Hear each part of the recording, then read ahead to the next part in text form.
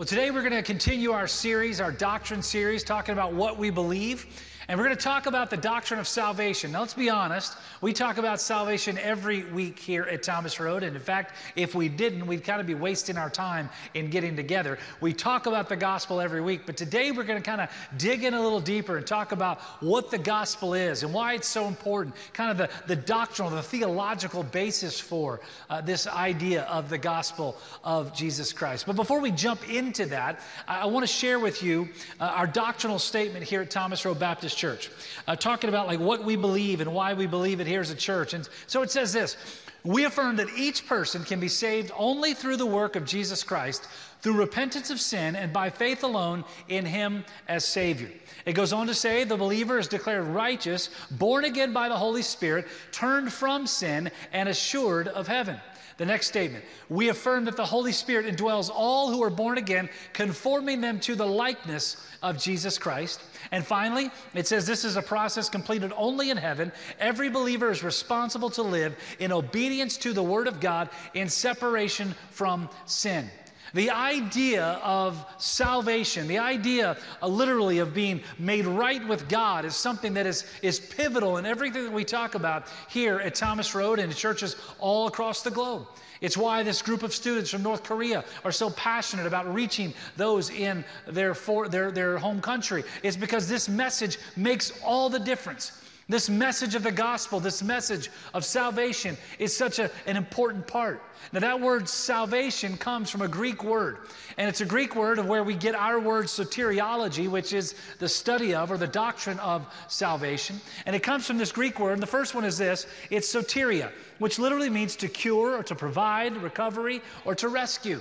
And there really is encompassed the entire idea of salvation. It's as if every one of us is like hanging over the edge of a cliff. We're starting to fall. We know there's nothing that we can do to get back to the edge ourselves. There's nothing we can grab a hold of or hang on to that's going to save us. And so we desperately need someone to provide recovery, to rescue us, and to cure us. That is where that word soteria comes from. The word salvation comes from, is from that idea. Now, the idea, the study of, or the doctrine of salvation, soteriology, the last part of that word, of course, is where we get, it comes from the word logos, which means word, which means this. The idea is to truly understand the idea and the doctrine of salvation. It is not something that you can get from a denomination or from a church or from some other book or from some other teaching. It has to come from the Word. And what is the Word? That is the Word of God. That is the Bible. That's the only place that we can truly find what we need to know about this idea of salvation. And so today what I want to do is just kind of walk us through some interesting ideas, some thoughts about salvation, what it is, what it means, why it's important. And the first thing we must recognize is this idea, the truth about salvation. But before we kind of jump into that, here's what I want to kind of set the stage for today. And set in our hearts and our context of what we're going to hear, what we're going to talk about, is understanding that in this room today, there are really four groups of people. Four groups of people that are gathered in this room. Now, the first group is a group that are believers or followers of Christ. They're Christians, and they made a decision, whether it's like, decades and decades ago, or maybe whether it was kind of recent, and you've made that decision to believe that Jesus is God's Son, that He died and that He rose again, that He's the way, the truth, and the life, and no man comes to the Father except through Him. But while you've made that decision, you've been given the promise and the assurance of heaven, it's like not that big of a deal anymore to you. Like it's something you did, it was a transaction that you made, and man, you know you're saved, and that's awesome, and that's great. You believe in God, you believe that Jesus died, that He rose again. Like you get all of that, but you're just kind of living your life without that really making an impact on a daily basis. That's group one. The second group is a group that it's just not sure. Like they've heard the gospel, they kind of know a little bit about it. They've heard sermons about it. Maybe they've read books about it. They've, kind of heard stories about it. But to be honest with you, they're like not really sure. And maybe, because they're not really sure, they're trying to really work their way into this thing of salvation, trying to work hard and be good and, try to do nice things for people and, trying to be a good person showing up at church. And maybe they're, going out and helping their neighbors and, getting involved in other opportunities around the community, around the world even to help people. And so like really working hard, for this idea and this hope and this promise of heaven. That's group two. And then there's group three.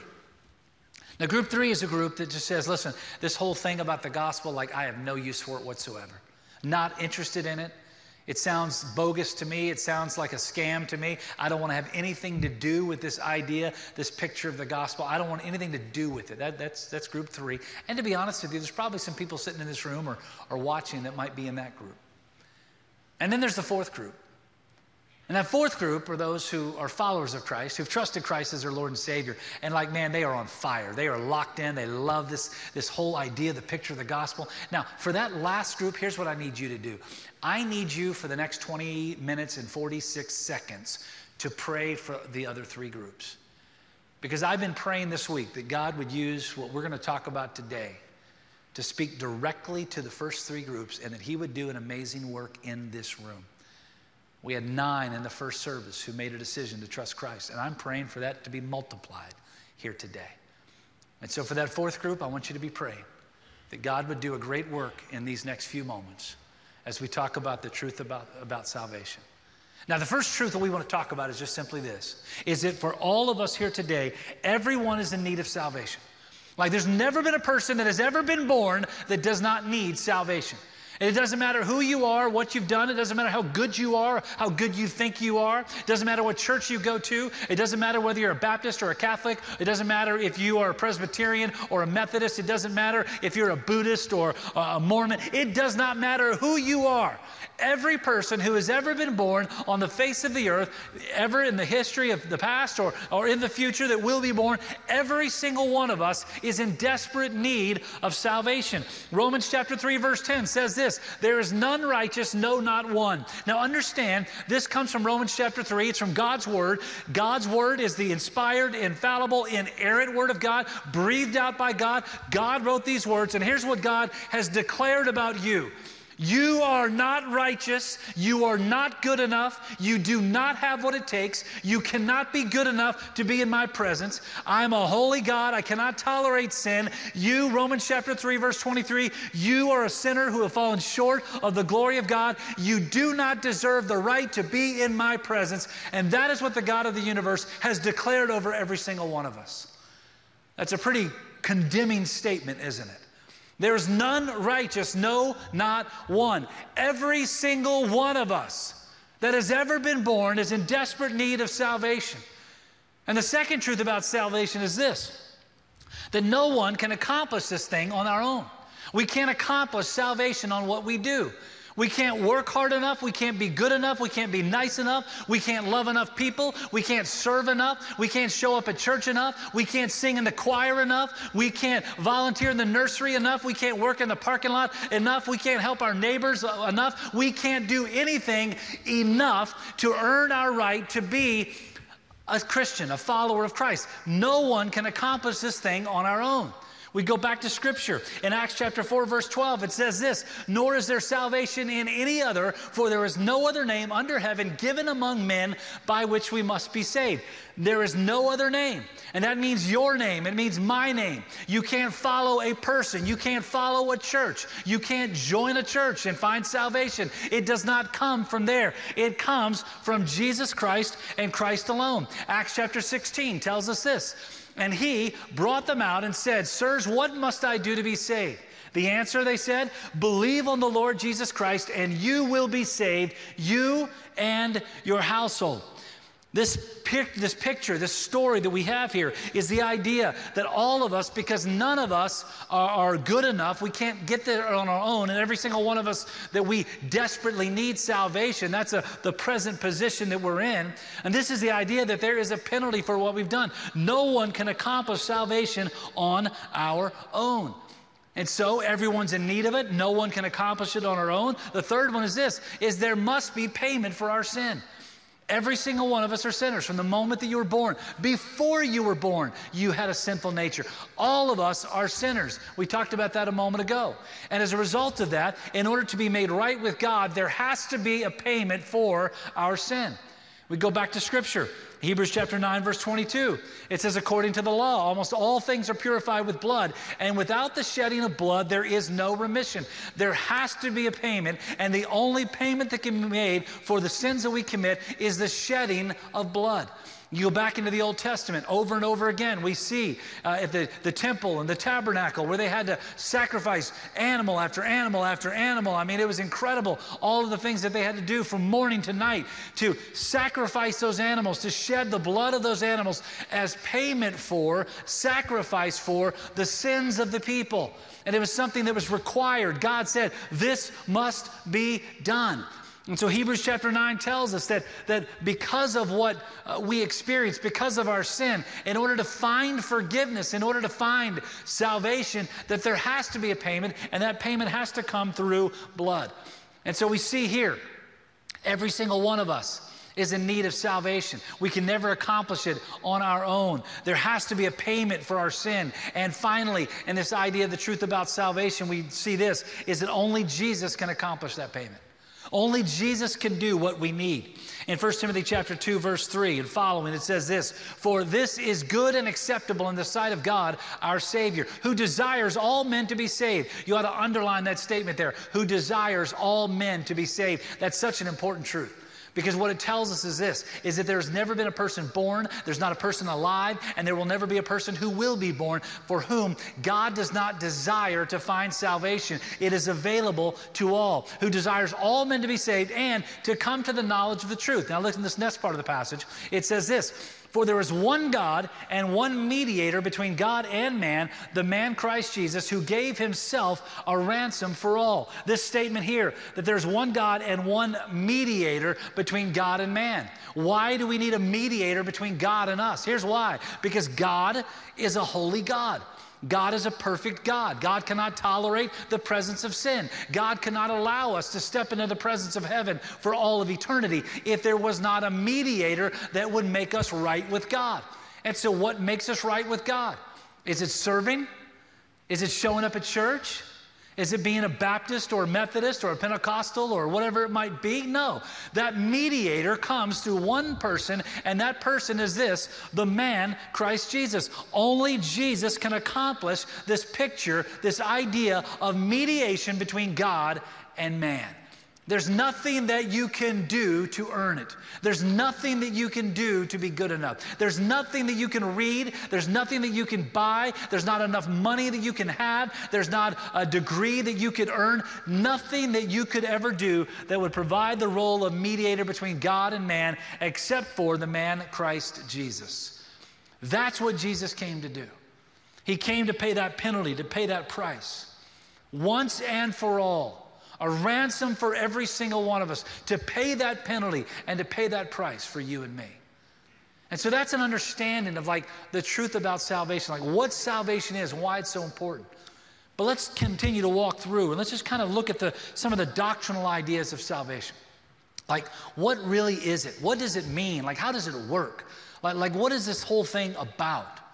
And so as we talk about like what is salvation, there's four ideas, 4 words, 4 statements that I want to give to you today. Now, there's a lot of other words I could give to you, a lot of other definitions that we could walk through, but there's really kind of 4 key themes, key components to this idea of salvation. And the first word is this, the word belief.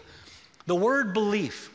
In other words, we have to believe that Jesus is God's Son. We have to believe that He died and that He rose again. Romans chapter 10 tells us that. 1 Thessalonians chapter 4, verse 14 tells us that. 1 Corinthians chapter 15, in the first few verses there, it tells us that. We have to believe that Jesus is God's Son, that He died and that He rose again. And when you look at that word belief, there are 2 components of that belief.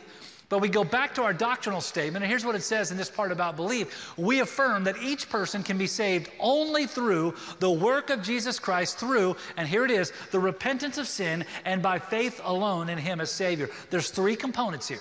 The first one we've already talked about. It can only be coming through the work of Jesus Christ. We've already talked about that. The second 2 components here, through repentance of sin and by faith alone in Him as Savior. Repentance and faith. And those are the 2 components of belief. To believe that Jesus is God's Son, to believe that He died and that He rose again, there are 2 components. The first one is repentance. The idea of repentance really is nothing more than the idea of doing a complete 180. of turning completely from one thing and turning towards another. The turning towards is the idea of faith. The turning from is the idea of repentance. And so you see the statement, repentance of sin. You see the scripture we talked about a few moments ago in repentance of sin. What is that sin? What is it we must repent of in order to come to Christ? We hear the gospel of Jesus Christ, to make a decision, a rational, intellectual decision, to believe that Jesus is God's Son, that He died and that He rose again. We must repent of sin, and the sin that we must repent of is this: the sin of not believing in Jesus. We go back to Jesus' own words. In John chapter 16, verse 8 and 9, it says this: "And when He has come, He will convict the world of sin and of righteousness and of judgment of sin, because they do not believe in Me." These were Jesus' words in John chapter 16, and He's talking about the Holy Spirit who's going to come. You understand, the last few weeks we've talked about the different roles of the different members of the Trinity here. And so Jesus said, when the Holy Spirit comes, He, the Holy Spirit, will convict the world of sin and of righteousness and of judgment of sin, because they do not believe in Me. So what does Jesus say that is the sin that we must be convicted of? The sin of not believing in Jesus. And so the idea of believing in and coming to the gospel picture and salvation means that we have to, in one place, that we as sinners walking away from God, not believing, not followers of Christ, not children of God, that we are in this position and that we are rejecting Jesus as the Son of God. We're rejecting Jesus, that He died and that He rose again. And that is a sin according to God's word, according to what Jesus said. And so what must happen is this, is that we must repent of that sin. And remember, what is repenting? It's turning, doing a 180. So we must repent of the sin of rejecting Christ, of not believing in Christ, and saying, I reject that, and I turn towards and believe in Christ. And so that is the repentance of sin that must take place. The second part, the second component of belief is the word faith. John chapter 6, verse 29, it says this: "Jesus answered and said to them, This is the work of God, that you believe in Him whom He sent." Who is it that God sent? And that's Jesus Christ. We must believe in Him. John chapter 6, verse 35, it says this: "And Jesus said to them, I'm the bread of life. He who comes to Me shall never hunger, and he who believes in Me shall never thirst." It goes on to say in John chapter 6, verse 47, "Most assuredly I say to you, he who believes in Me has everlasting life." What does God's word say? God's word says, by having faith in Jesus Christ, believing in Him, we are guaranteed what? It's a pop quiz. What are we guaranteed? Everlasting life. Jesus Himself said this: you repent of rejecting Christ, you turn towards believing in Christ through faith, and that faith gets us to the place where we now believe that Jesus is the Son of God who died, who rose again, and that He and He alone can save us from our sins. The first component of salvation is belief. Two components of it: repentance and faith. The second component we talk about is the next process of salvation here, and that's the word justification. Now, justification is a legal term.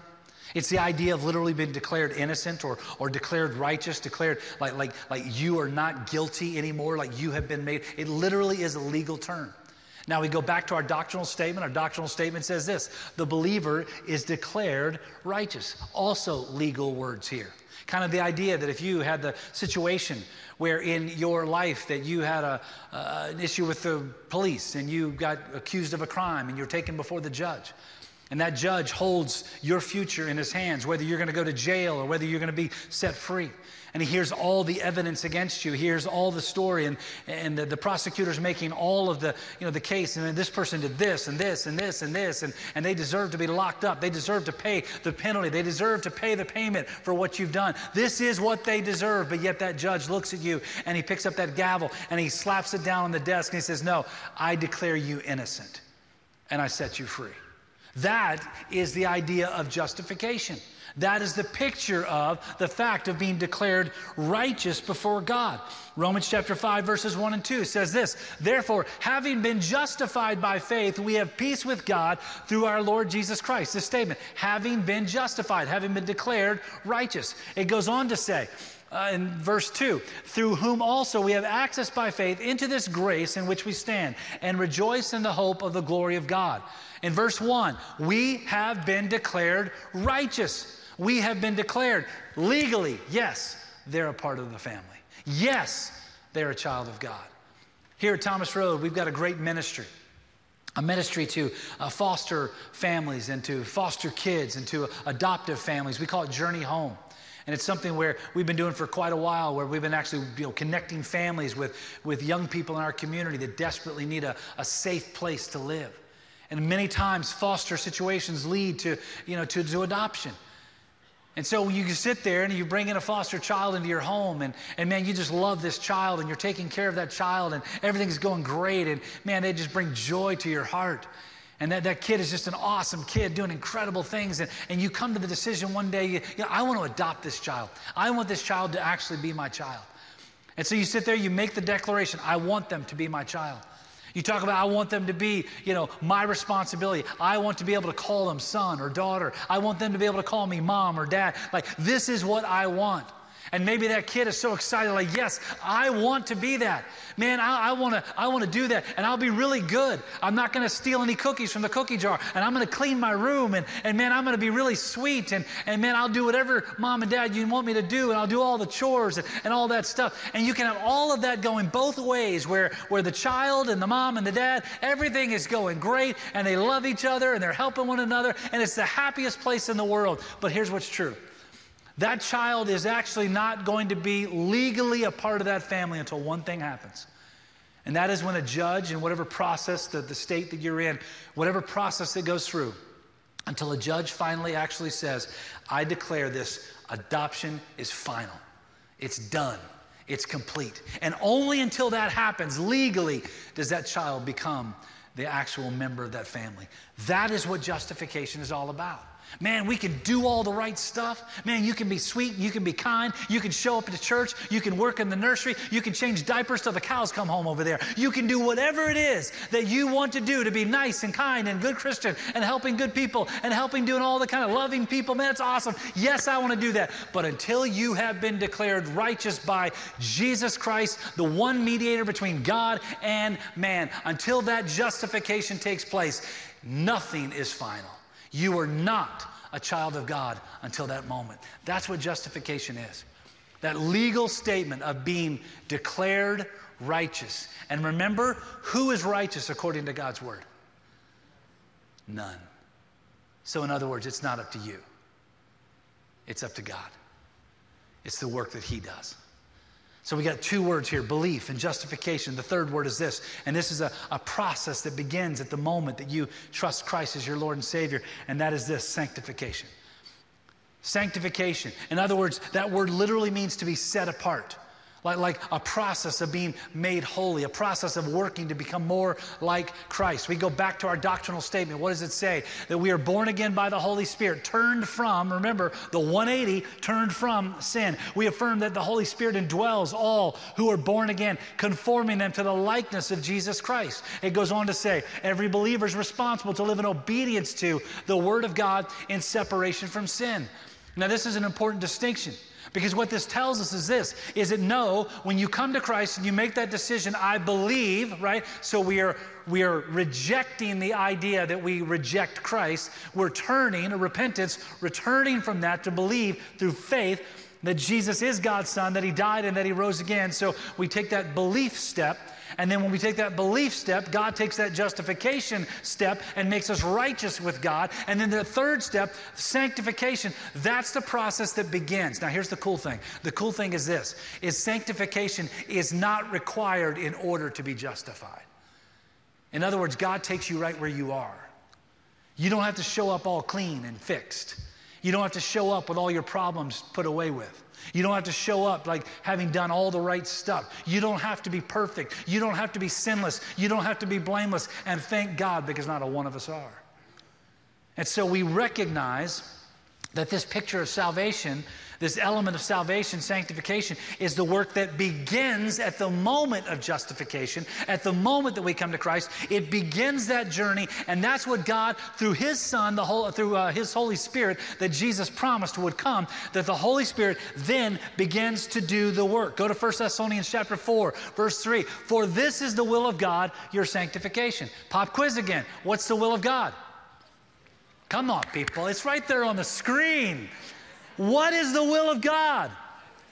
Your sanctification. In other words, your holiness, being set apart, becoming more like Christ today than you were yesterday. 1 Thessalonians chapter 5 says this, now may the God of peace Himself sanctify you completely, and may your whole spirit, soul, and body be preserved blameless at the coming of our Lord Jesus Christ. It doesn't say perfect, it says blameless. What is blameless? It means this, even as followers of Christ, we will continue to sin because we live in an imperfect world.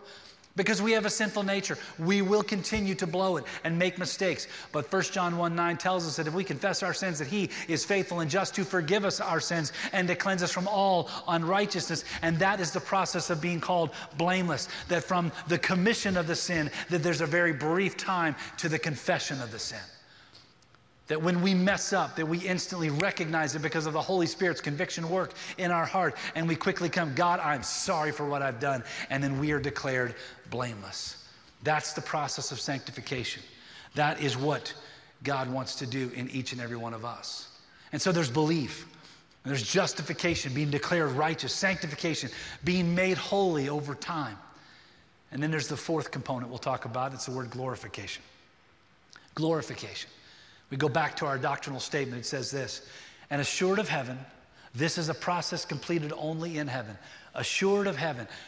Know this, that when you become a child of God, when you believe that Jesus is God's Son, that He died, that He rose again, through that belief process of not rejecting Christ anymore, now believing in faith in Christ, and now being justified, declared righteous by God, and now walking through that sanctification process, recognize this, that the gift that you have been given, Romans chapter 6, verse 23, is this, while you deserve death, the gift of God is eternal life through Jesus Christ, our Lord. God has given you that hope that we have. We go back to Romans chapter 5, verses 1 and 2 that we read a moment ago. And it says, therefore, having been justified by faith, we have peace with God through our Lord Jesus Christ. But listen to this last statement, through whom also we have access by faith into this grace in which we stand. And here's the statement, and rejoice in the hope of the glory of God. What is the hope of the glory of God?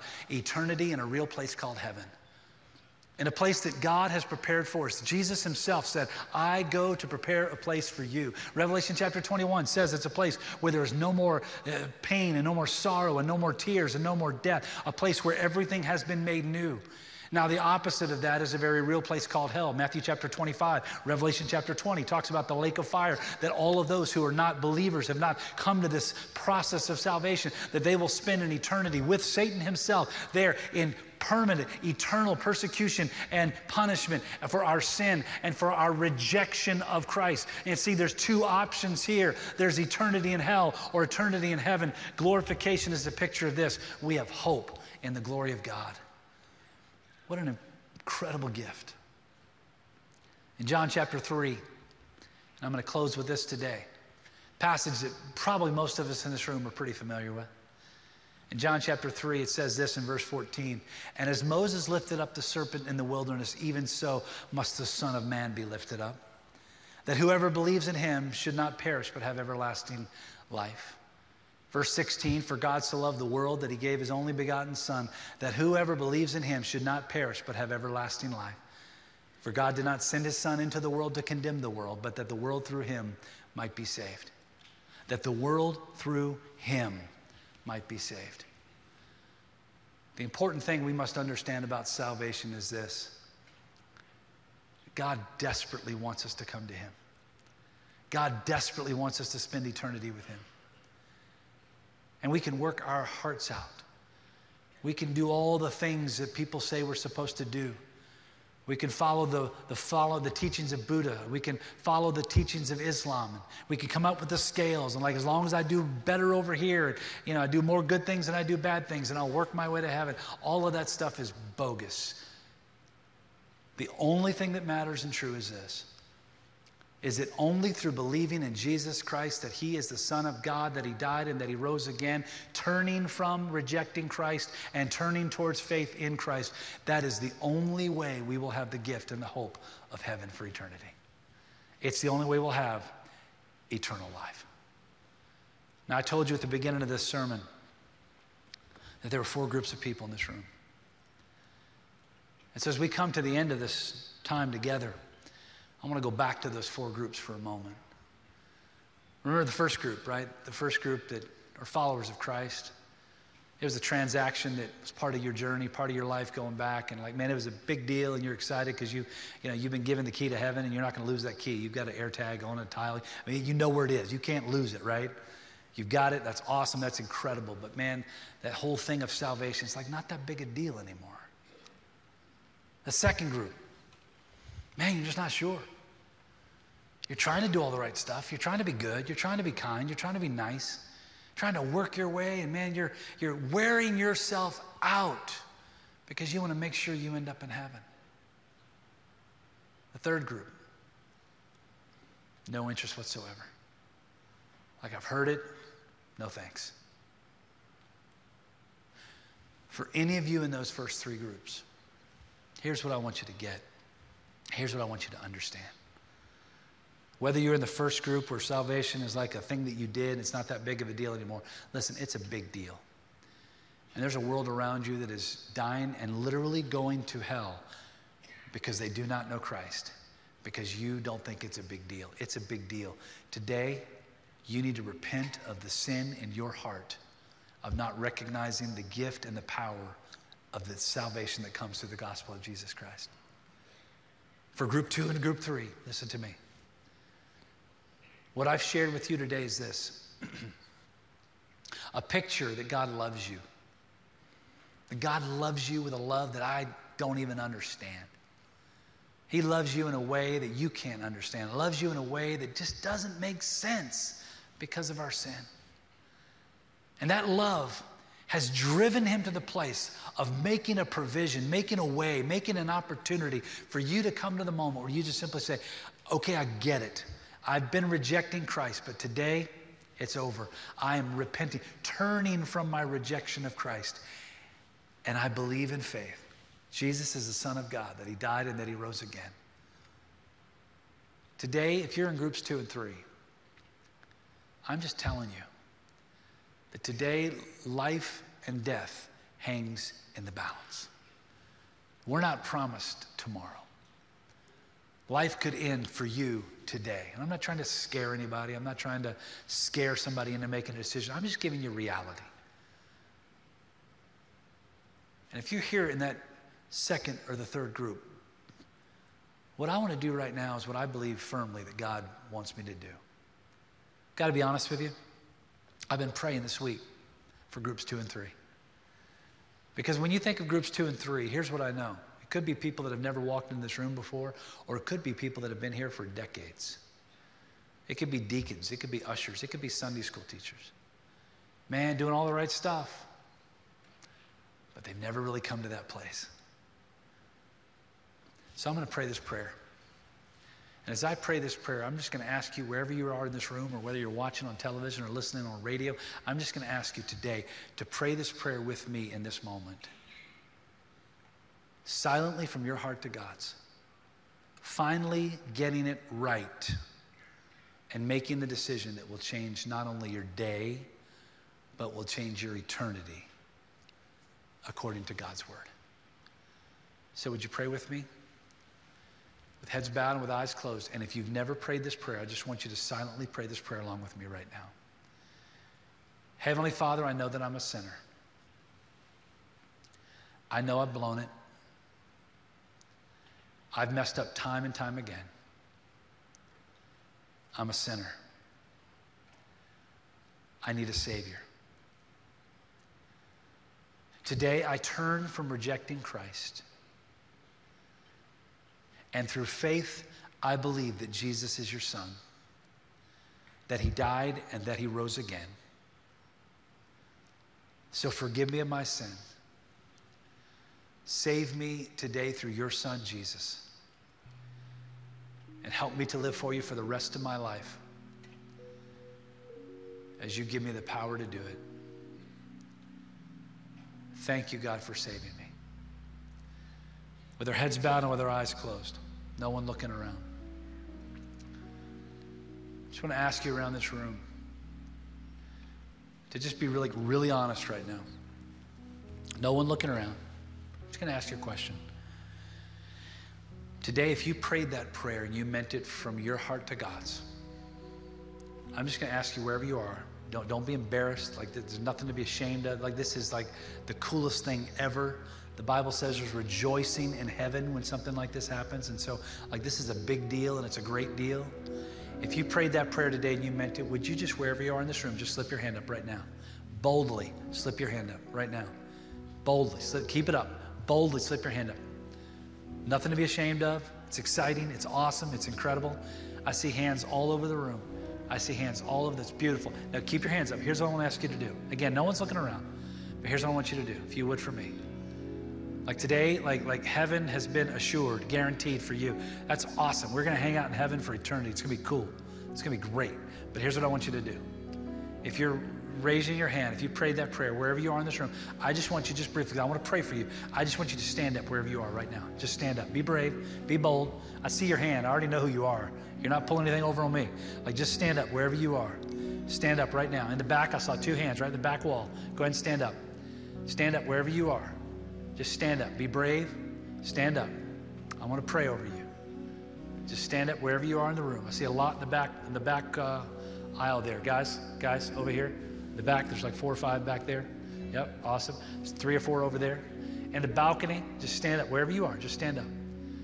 Now, I want to pray for you right now. Father, today there are people standing in this room who are standing up for you, who are making the declaration in their lives that they believe that Jesus is your son, that he died and that he rose again. Today, heaven is erupting in praise because of the decisions made. God, we rejoice in this moment. God, we are so thrilled at what you've done. God, I pray that you would strengthen them and encourage them and guide them and lead them. Lord, give them everything that they need in this moment and the moments to come to just see how amazing this gift of the gospel really is. Thank you, God, for the salvation work that you've done in this room.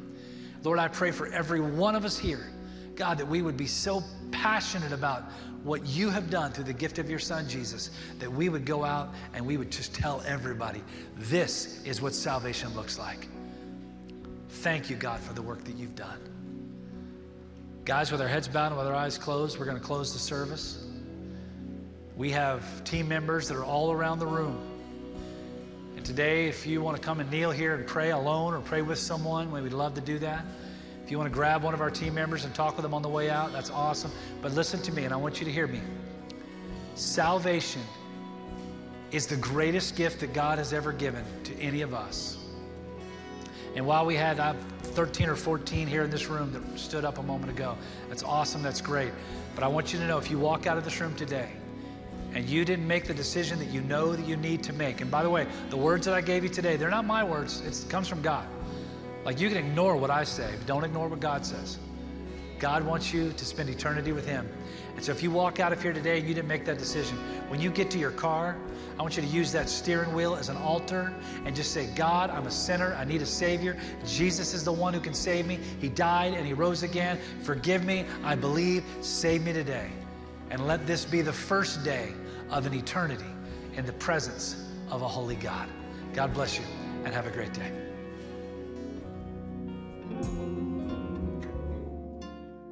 Thank you for worshiping with us today. We're so glad you joined us. If you prayed to receive Christ today, we'd love to hear from you. We want to help you as you begin this new journey of faith in Jesus Christ. Send an email to the address on the screen, pastor@trbc.org.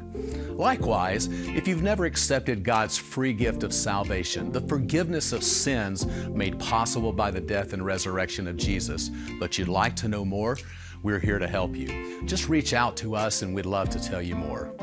Our mission at Thomas Road is to change our world by developing Christ followers who love God and love people. If you'd like to help us fulfill that mission by giving to our ministry, go to the link on your screen and make your contribution today. Help us help others with the life-changing truth of God's love.